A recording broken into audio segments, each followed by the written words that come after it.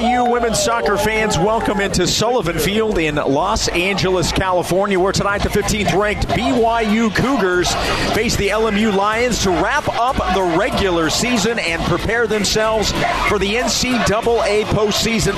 Brecken spins out of it. Pass to Jamie Shepard in the box. Right foot across, and a good save by Delgado. A dangerous look by Shepard and a good defensive play by Delgado. So actually on that last play, I think on that cross, it went off of one of LMU's defenders' hands. So it's a penalty for BYU. It is a penalty kick, and Brecken Mozingo will take it. BYU looking to get on the board. Mozingo with a penalty kick. Wait for the whistle. There it is. Mozingo with the left foot. A shot and a goal. BYU gets on the board first.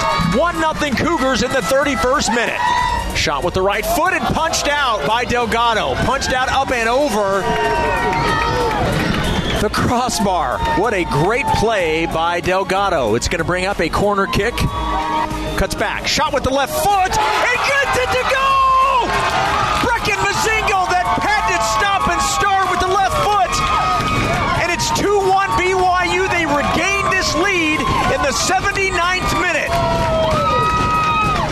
BYU defeating LMU in the regular season finale by a final score of 2-1.